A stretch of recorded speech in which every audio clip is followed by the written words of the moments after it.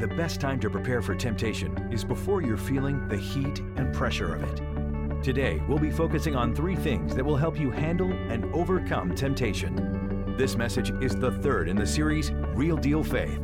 The message is entitled, Tackling Temptation. Here is Pastor Dale O'Shields.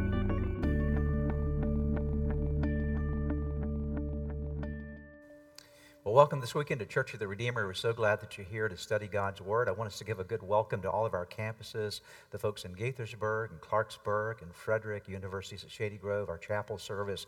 Welcome to everyone. Why don't we give everyone a good round of applause as we get ready to study God's Word together this weekend.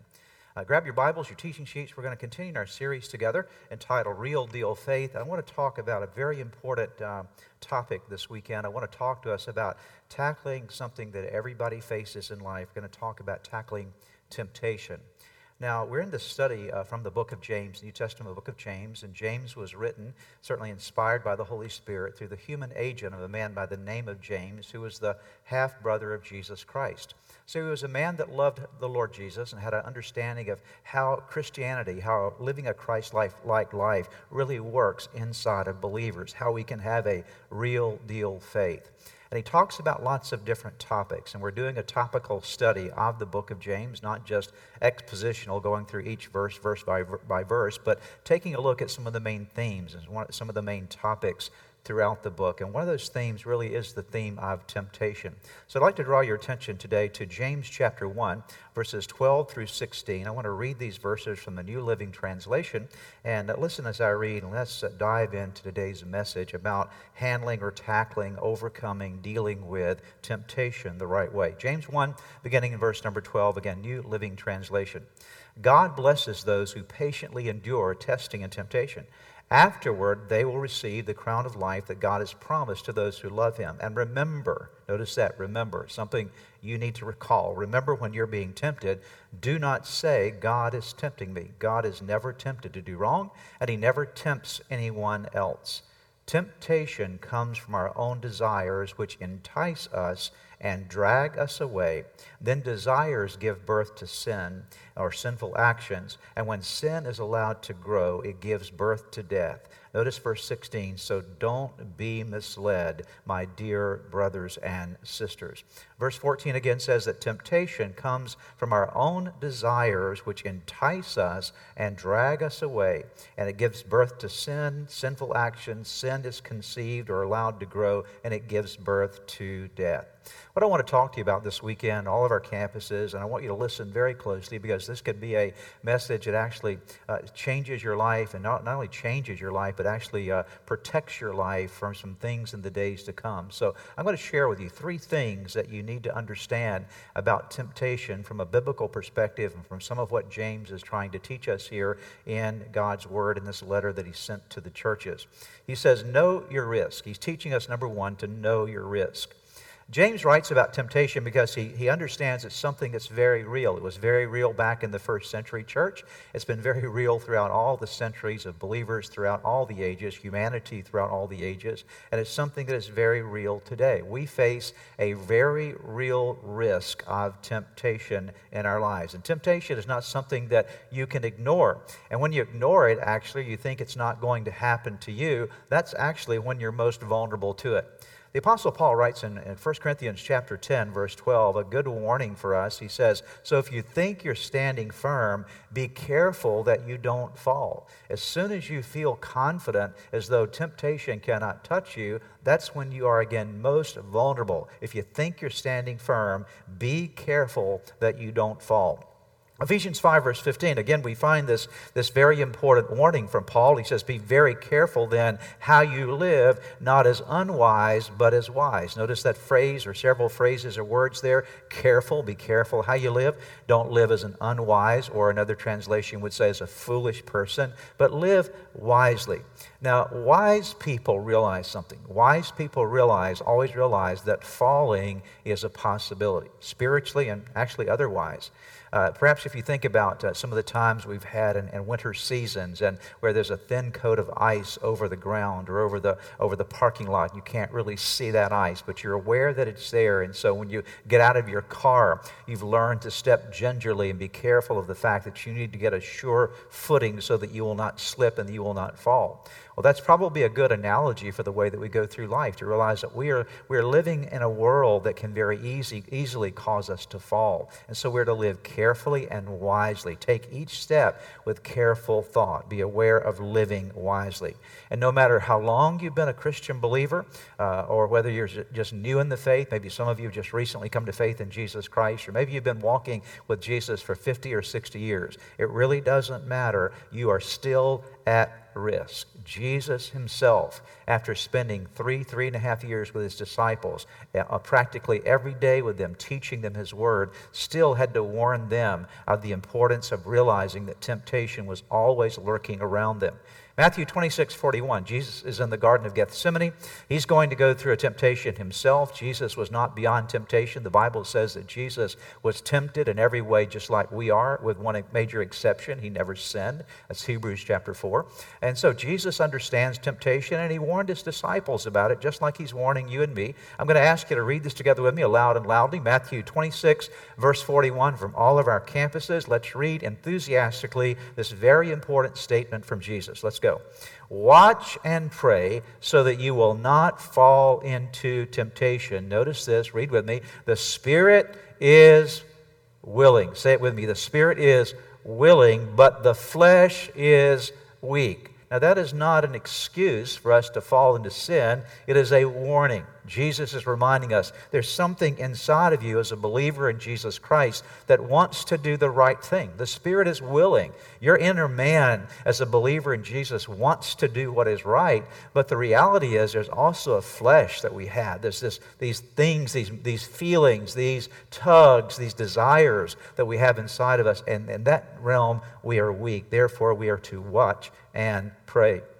In the Old Testament, we find in Genesis chapter 4 a great imagery. I'm going to help you to see this imagery that actually God spoke to Cain as he was dealing with the temptation of jealousy toward his brother Abel. And ultimately, that jealousy led him to murder. And God is warning him before he does this terrible act of killing his brother, because things are already generating inside of Cain at this time. He's feeling the urge to do the wrong thing, and God comes on the scene and speaks a warning to him. God says to Cain, if you do what is right, will you not be accepted? So if you do the right thing, God says, I'm going to accept you. But if you do not do what is right, that if you give in to these desires, this anger that you have toward your brother, if you do not do what is right, notice this phrase, sin is crouching at your door. It desires to have you, but you must rule over it. Would you circle on your notes that phrase, sin is crouching at your door? That's a great analogy. It's a great imagery for you to carry around with you every day of your life, to realize, you know what, in every situation that I'm in, there's an enemy that is crouching. There's an enemy that is lurking about me, and that enemy wants to pull me in the wrong direction. It's crouching at the door. It's a reality that we live in as Christian believers. You need to know your risk. Dear one, understand something. You will never, ever mature beyond temptation. As long as you live here on planet Earth, before you go to heaven, you're going to face some kind of pressure of temptation in your life. And as soon as you think you're not at risk, that's when you're at most risk. So know that you are, I am, we are all at risk of falling prey to this thing. That's why God warns us over and over again. The second thing I want to share with you about temptation that we learned from James, we're going to dive into verses 14 and 15 in just a moment, but James teaches us to also pay attention to what I would call the approach of temptation, how it approaches you. In any situation of life where there's something that's trying to get your attention or trying to sell you something or draw you into a particular decision, there is an approach. Salespeople have an approach to the selling of their product. There's an approach to communication. There's always a way in which you address things to try to bring about the desired result. And here we see James describing for us what we might call the approach, the manner in which, the method in which the enemy comes against us with temptation. How do we find ourselves falling prey to it? There's an approach. Now look at verses 14 and 15 of James chapter 1. Let me read this for you and just look at your notes there. Pay attention to these words and circle some for me as we go through that will help you to get the highlight of these two verses. Temptation comes, notice this, from our own desires. That's our fleshly desires, our desires that are contrary to what God wants. Temptation comes from our own desires, which, circle the phrase, entice us and then drag us away. So there's an enticement, and from this enticement, there's a dragging away. And then he goes on to say, as we read a moment ago in verse 15, these desires give birth to sinful actions, and when sin is allowed to grow, that is, when it grows up, sin always gives birth to death. So there is an approach that sin has. Let me share with you what I believe are 7 stages or 7 steps, we might say, to the approach of temptation. How does temptation show up in your life? And as I've said before, the devil never comes along in your life and shows you who he is. He never comes along and says, hi, I'm the devil and I'm here to destroy your life. He doesn't do that. He comes in very unique ways to try to trap us in ways that we would not even recognize. So we must be wise and recognize what his approach is. So let me share with you 7 things, 7 words or phrases that will help you to realize how temptation works in our world and how temptation works against you. First of all, you must understand that temptation at its very nature, even though it's coming from our evil desires, our sinful nature, there's a diabolical source driving it, and that is Satan himself. So temptation is satanic. Going all the way back to the Garden of Eden, we see that when Adam and Eve were tempted to eat of the tree of the knowledge of good and evil, that came from the serpent. Temptation always rises from, is initiated by our adversary, the devil. There is a real devil and demonic forces that are seeking to trap us. So it's satanic. In fact, Jesus tells us about this in John chapter 10, verse 10. He tells us the agenda, the plan that Satan has for our lives, that he's after through tempting us. John 10, verse 10, the thief, that is the devil, he's known as the thief. He comes to steal and kill and destroy. Jesus said, I've come that you may have life and have it to the full. I don't think there could be a clear description of what Satan wants to do in your life. Very clearly, Jesus said it himself. Satan comes along to trap you, to trick you, to pull you into sin so that he can steal from you, he can kill things in you and actually destroy you. How many people in their lives, when they yielded to some temptation in life, found themselves having things stolen from them? Their family was stolen from them. Opportunities and possibilities of life were stolen from them. Things were killed. Dreams were killed in them. And things were destroyed around them because they said yes to something the adversary was trying to attract them to do instead of saying no. Instead of saying, Jesus, I'm following you, and finding the fulfillment and abundant life that only Jesus can bring. So remember, always remember that temptation is satanic in its origin. Number 2, it is subtle. Temptation is hard to notice. I alluded to this a moment ago. The devil never shows up in your life and announces that he's there to destroy your life. He comes in very subtle ways. Temptation is not always obvious. It's very clever. It's very crafty. It's not easily perceived. It is tricky. This is seen, as I mentioned just a moment ago, about Adam and Eve as well. Genesis chapter 3, the Bible very clearly describes for us this tricky nature, this crafty or subtle nature of the serpent or of Satan in temptation. Genesis chapter 3, verse number 1. Let's read from the Living Bible. Why don't we all read this again together as we declare God's Word? Again, everyone in all of our campuses, let's read. Here we go. The serpent was the craftiest or the most subtle, one translation says, or the most tricky. The serpent, here we go, the serpent was the craftiest of all of the creatures the Lord God had made. So the serpent came to the woman. Really? He asked. None of the fruit in the garden, God says you mustn't eat of any of it. Do you see how Satan comes along in this crafty way and tries to make what God wants you to do look irrational and ridiculous? And that's exactly how temptation works, very subtle. The enemy tries to turn around the very thing that is for your good and make doing what is good seem ridiculous. And that's what he's doing here with Eve. He's trying to trick her in a very subtle way. And unfortunately, he was successful in his approach. And oftentimes, unfortunately, he is successful with us. So let's remember there's a subtlety to the attack or the approach of the adversary.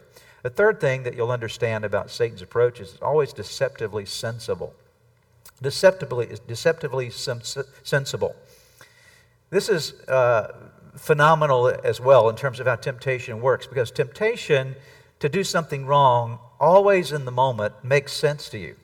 Oh, it seems like the right thing to do. Never seems like it's a foolish thing to do. In fact, often temptation will convince you that what you're about to do is not only fun, but it actually makes sense to do it. Oh yeah, this would be a great thing to do. That's exactly what happened to Adam and Eve in the garden. Here's Adam and Eve. God told them, don't eat of the tree of the knowledge of good and evil. And Satan comes along and says, why would God say something like that? You mean you can't really eat of any tree? This tree's not going to really destroy you. It makes sense. Look at the fruit. It's beautiful. It would be good for you. And so now Adam and Eve actually partake of the tree of the knowledge of good and evil, thinking that it makes sense to do so. And oftentimes, maybe that's what's happened to you. You made a bad decision, but in the moment, what turned out to be a horrible decision for your life actually made sense to you in the moment. And it was, again, the subtlety, the deception of the adversary. And oftentimes, in the midst of that moment of temptation, we will rationalize and justify our bad choices out of this deception that comes our way. The fourth thing about the approach of temptation is that it is always sensual. Now, let me say something about the word sensual. As soon as you hear the word sensual, most people will think of the sexual connotations of that. And certainly, there's a dimension of that is represented in Scripture that we must understand and avoid and be aware of. We'll read some verses about that in a moment. But sensuality is more than related to human sexuality. Sensuality is the tug on your senses. It's the tug on your emotions. It's the tug on your feelings. And what happens with temptation is that temptation, while it deceives you in your mind, it also tugs on your emotions. It says, this would really feel good. And you deserve to feel good. You deserve to have really good feelings. And all of your senses, in fact, in the presence of temptation, often will come alive. And what happens is that your feelings take over, your emotions take over. And then there is the bypassing of wise judgment.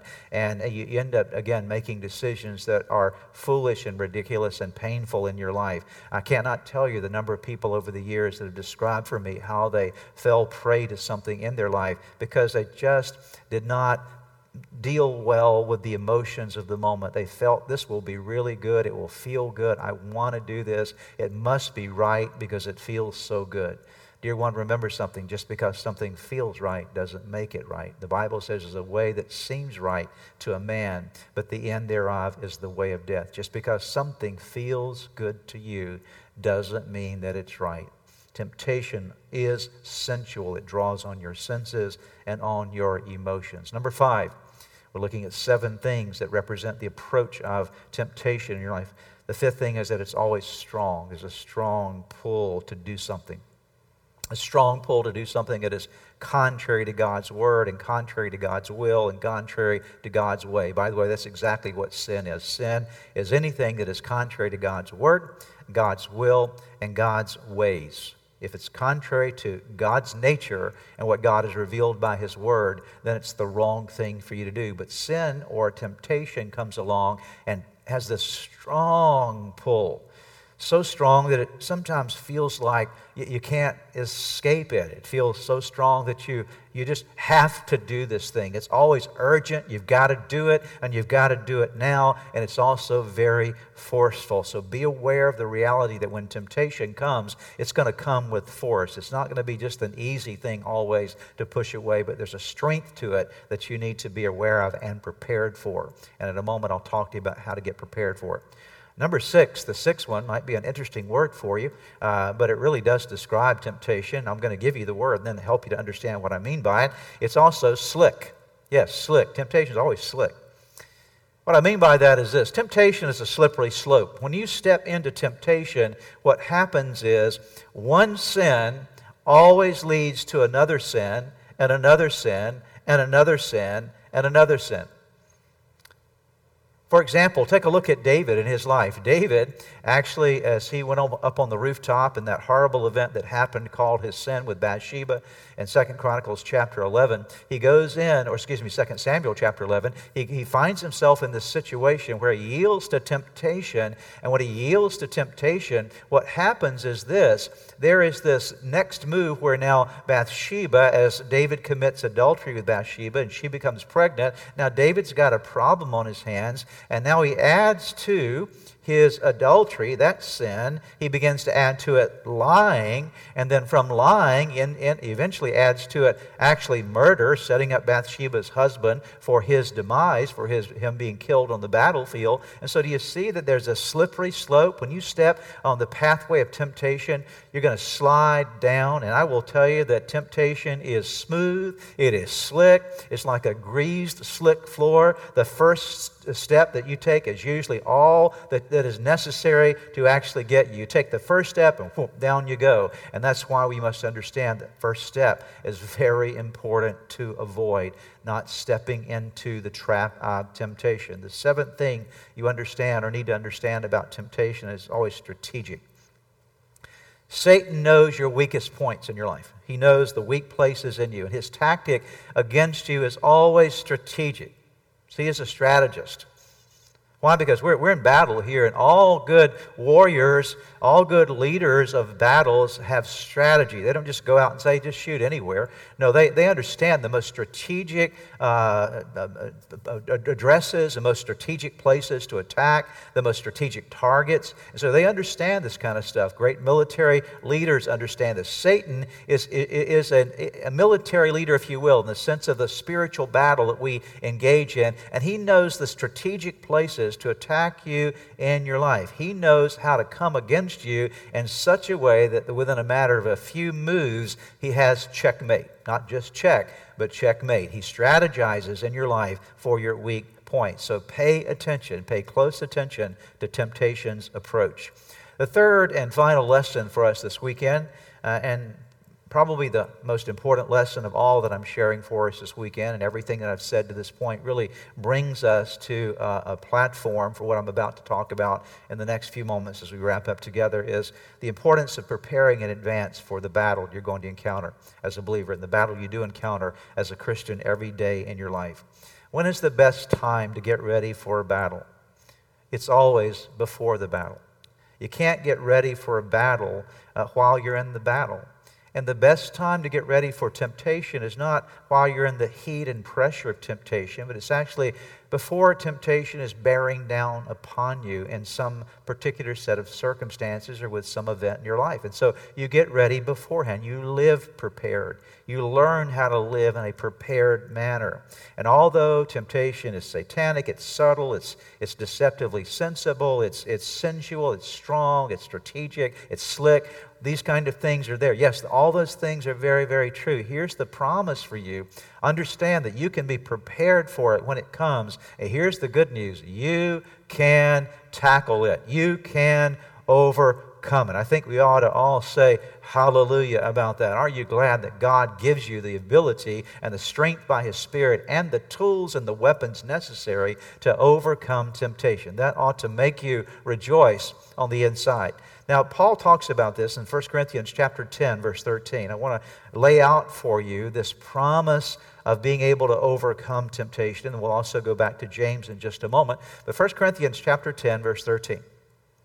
No temptation, that's an enticement to sin, an enticement to do what is against God's word, God's will, God's ways. No temptation has overtaken you or come against you except what is common to mankind. That means that everybody experiences these. So if you're going through temptation, it's not unusual. Everybody faces them. And God is faithful. Here's the good news. God is faithful. He will not let you be tempted beyond what you can bear. So never think, oh, this temptation is too much for me. No, the promise of God's word says, no, there's no temptation that will ever be too much for you to bear. He goes on to say, but when you're tempted, He will also provide a way out so that you can endure it. God says, I will never let temptation get so strong in your life that you cannot overcome it. And by the way, God says, in every situation where temptation comes knocking on your door, when temptation comes laying a trap for you and trying to lure you into its grips, understand something. There is always, I promise you, God says, I will always give you a way out. The way out, the word there in the Greek language is the word that we get, the basic word where we find our English word exodus. There's an exiting strategy, if you will. In every temptation, God has an exit door. Now, whatever campus you're in today, I want you to look around the worship center just for a moment that you're in. I want you to notice that in every worship center where we are, there's something called exit signs. You see them, right? And the reason those exit signs are there, obviously, is so that if there's a situation that requires us to have to leave quickly, some kind of emergency that happens, easily we can look around the worship center, the venue that we might be in, and say, oh, that's the way out. I can get out. I can find safety that way. I don't have to stay in an environment that might be dangerous to me. And so we're required by law, and of course we would want to do so anyway, that we have these signs that give people an understanding of the way out. Well, God says, I promise you that in any temptation you're going through, if you'll look around, you'll see that I've given you a way out. And sometimes the way out is simply saying no. Sometimes the way out is running away from something and say, you know what, I'm not going to stay in this environment right now. But there's always a way out for you. There is an exit sign and an exit strategy in the face of the strength of temptation coming against you in any set of circumstances. James 1 verse 12 again gives us this promise of overcoming temptation. God blesses those who patiently endure, that is, make it through, survive, another way of saying thrive is another word we could use there, get beyond it, those who patiently endure testing and temptation. Afterward, that is, after they have escaped from it, they will receive the crown of life that God has promised to those who love Him. So there is a way out. Say it with me. There is a way out of temptation. Come on, let's everybody say it together. There is a way out in every temptation. There is a way out. There's an exodus. There's an exit sign. You have to look for it and you have to use it. Now, I want to help describe for you some of the exit signs that will help you to get out of temptation when you're facing and feeling it in your life, and how to actually prepare for temptation before you're actually in the battle itself. So let me quickly share with you 5 things that can help you tackle temptation and overcome it. 5 things that will help you to be prepared for the battle as we're wrapping up together. Number 1, you need to be a person who is a prayer. You need to pray. That's why Jesus said in Matthew 6:13, in this great prayer that He taught all of us to pray called the Lord's Prayer, He included as a part of it this verse 13, and lead us not, Father God, Heavenly Father, lead us not into temptation, but deliver us from the evil one. I want to encourage you to pray that prayer every day of your life, and pray that prayer throughout your day. God, I'm praying today you will keep me away from temptation. Don't let me fall into something that would be detrimental to my spiritual life. I pray that my spiritual eyes would be open and my spiritual ears would be clear so that I will not enter into unnecessary temptations. Lead me not into temptation. Number 2, know your vulnerabilities. Where are you most vulnerable? If you know your weakness, knowing your weakness actually helps you to be protected against your weakness. It's one of the worst things that can happen in your life in any realm is not know where you're weak. Because if you don't know where you're weak, you'll never be able to bring the reinforcements for strengthening areas of vulnerability. So where are you most weak? I don't know where your weakness might be. Everybody has certain moral weaknesses and certain tendencies that we all have. They come in different forms. We all have different elements of battles that we uniquely have to struggle with. And yes, there's struggles, and sometimes there's similarities among believers of things that we all struggle with. But the issue is, do you know where you're most vulnerable? Are you aware of the places where you need to shore up your life most significantly? 2 Corinthians 11, verse 30 said, if I must boast, Paul says, I will boast of the things that show my weakness. Why would Paul say, I will boast of the things that will show my weakness? He's talking about the fact that he knows that when he is most weak, out of his weakness, that's where he leans into God God for strength to handle them, that enable him to get beyond them and to overcome them. And so in our weakness, he is made strong. Let the weak say, I am strong. But you cannot claim the strength of God in your weakness if you don't know where you're weak. You have to know your vulnerabilities. Number 3, star this one, highlight this one, just memorize this one, get this one deeply into your system. It's one of the most important things you'll learn about temptation. Stay away from the wrong people and the wrong places. I'm not just talking today to young people, although I am talking to young people. And all the young people listening, I pray that you will make wise choices about friends. Apart from making a choice to give your life to Jesus and the choice you will make about the spouse of your life, I promise you that there's nothing more important than the choices you will make about your friends, who you hang around with. But it's not just true for young people, it's true for us as adults as well. You can be 30 years old and 40 years old and 50 and 60 years old and still be around the wrong people. So you have to be careful that you're staying away from people that can lead you down a pathway of sin. 1 Corinthians 15:33 and 34 says, do not be misled. Now, what does it mean to be misled? It means that you're being led somewhere by something or someone that you shouldn't go. So don't be misled. Don't let somebody lead you somewhere where you shouldn't be going, okay? Don't be misled. And here's the key statement. Bad company, that is the people you hanging around bad people, corrupts good character. So if you want to be corrupted, just hang around with people who are corrupted. Because if they're corrupted, so you will be corrupted as well. If you want good in your life, hang around with people that emanate goodness and righteousness in the way they live. So he says, bad company corrupts good character. Verse 34, come back to your senses as you ought and stop sinning, for there are some who are ignorant of God. I say this to your shame. The fourth thing that will help you to prepare against temptation and to be prepared for the battle ahead of time is to protect your soul from the sources of temptation. There are various sources. The way temptation gets into our lives are through what we might call moral gates or spiritual gates or the gates of our soul. See, the enemy wants to get inside of us, into our hearts and minds, because if he can affect or infect your heart and mind, out of your heart and mind, everything else flows. The Bible says that out of the overflow of the heart, the mouth speaks. The Bible says, as a man thinketh in his heart, so is he. Your thoughts control your life. And so the enemy wants to find a way into your thinking so he can affect your emotions and your decisions. Hear that again. The enemy wants to get into your thinking so that he can affect your emotions and your decisions. If he can affect the way you think, your values, your priorities, your thought processes, he can begin to lead you down the wrong path. That's why you have to protect your soul from sources that would lead to temptation in your life. Now, the primary gates that the adversary uses are your eyes, what you look at, and what your ears, what you hear. Okay, those are the two primary things. And also your touch, what you feel, because all of those create or include or cause there to be some responsiveness of the body, of the flesh. And the Bible says the flesh is weak. And so if there's something that can happen through the lust of the eyes, the lust of the flesh that comes through your eyes or through what you hear or through what you touch, then out of that there's a response in your body of fleshliness that can attract you to the wrong thing.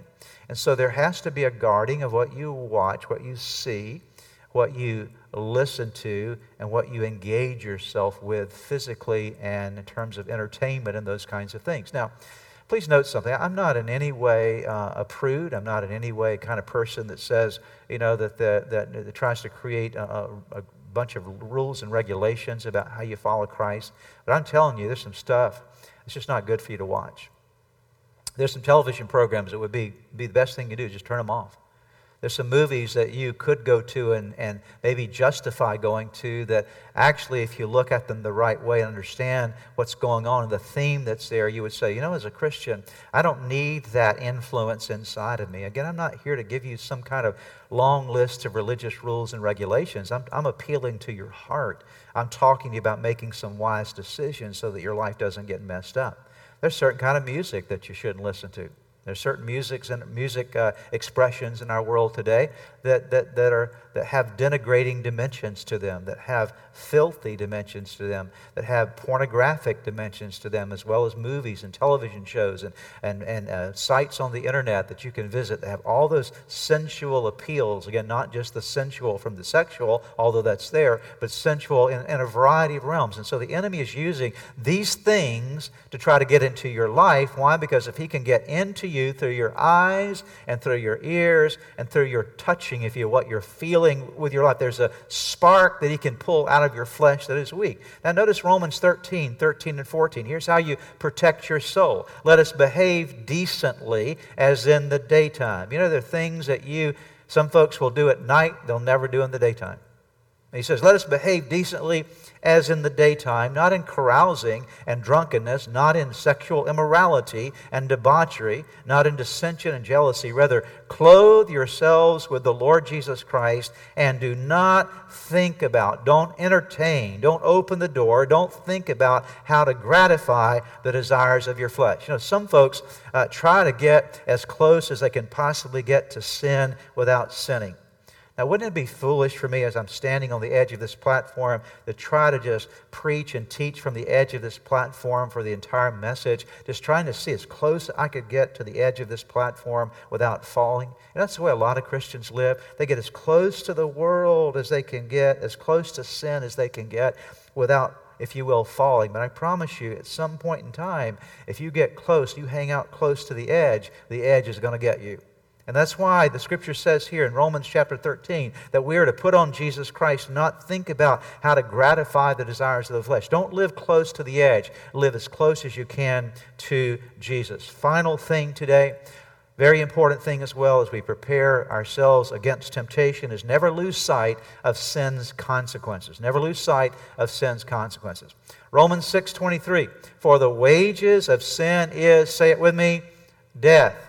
That's separation from God. When you and I sin, it creates a wall between us and God. There's a separation. Now, the ultimate separation is for eternity.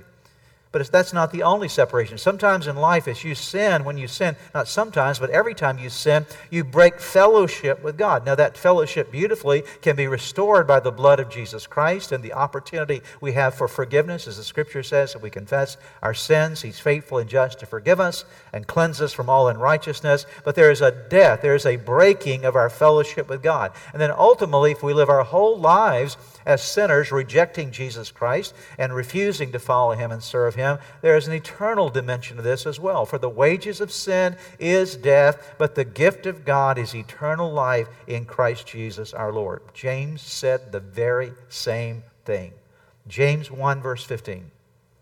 Then after desire has conceived, it gives birth to sin, and sin, when it is full grown, gives birth to death.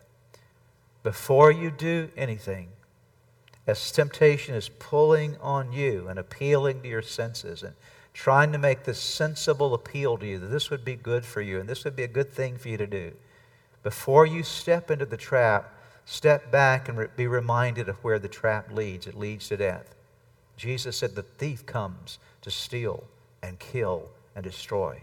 Jesus said, I came so you might have life. Make yourself aware. Focus on the consequences of doing the wrong thing and the consequences of doing the right thing. I promise you, anytime you weigh the consequences of doing the wrong thing against the consequences of doing the right thing always wins. James teaches us what we're calling real deal faith. And real deal faith is in the nitty-gritty of everyday life. It involves learning how to handle, how to tackle temptation when it comes your way. I want to pray for you and pray that as we've been studying God's Word today, that this Word would settle deeply in your heart and that you would provide you ammunition against the adversary. It would give you a new way of thinking about temptation. And that, in fact, today would be a day that many of us would be spared from pain somewhere down the pathway of our life because we've heard this message and we've applied it into our lives with real deal faith. So would you bow your head together with me on all of our campuses as we pray together. Father, thank you. Thank you so much for the Word of God, and thank you for the instruction that you give us through your Word, and thank you that you've not left us without understanding about how we're to handle temptation. And Father, I pray in the mighty name of Jesus, I pray this very moment, this very weekend, that you'll take this message. And Lord, I pray it would become one of those hallmark messages in our life, that when we're going through the times of testing, that we would find the exit door, that we would be aware of your exit strategy, and that we would not just know about it, we would use it. Build these truths into our lives by the power of your Holy Spirit. We trust you and thank you for this in Jesus' name.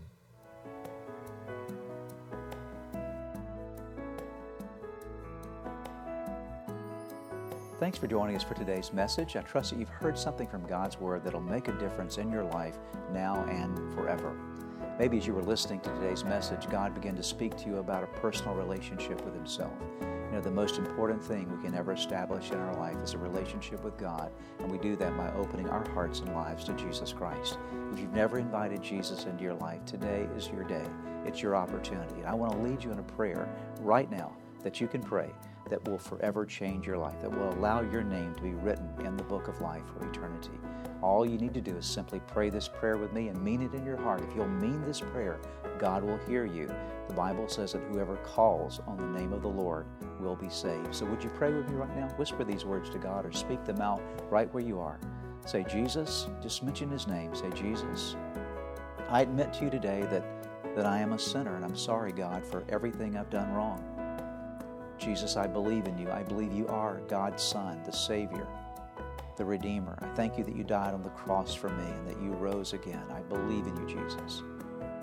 And then whisper this prayer. Say, Lord, today I invite you to come into my life, to forgive me of my sins, to give me a brand new start in you. I give my life to you today in Jesus' name. Lord, I thank you for those that prayed that prayer with me, and I ask that now they would continue to grow in you and serve you faithfully from this day forward. In Jesus' name.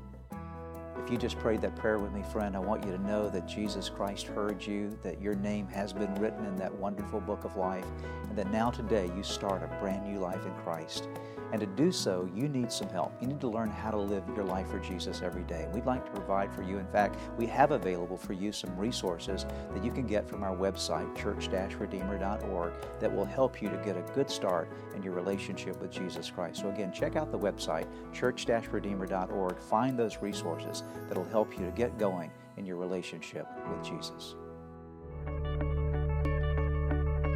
If you've prayed with the pastor today and made a decision to follow Jesus Christ, we have some resources for you on our website. Just go to www.church-redeemer.org/new beginnings. We pray that this message was a blessing to you.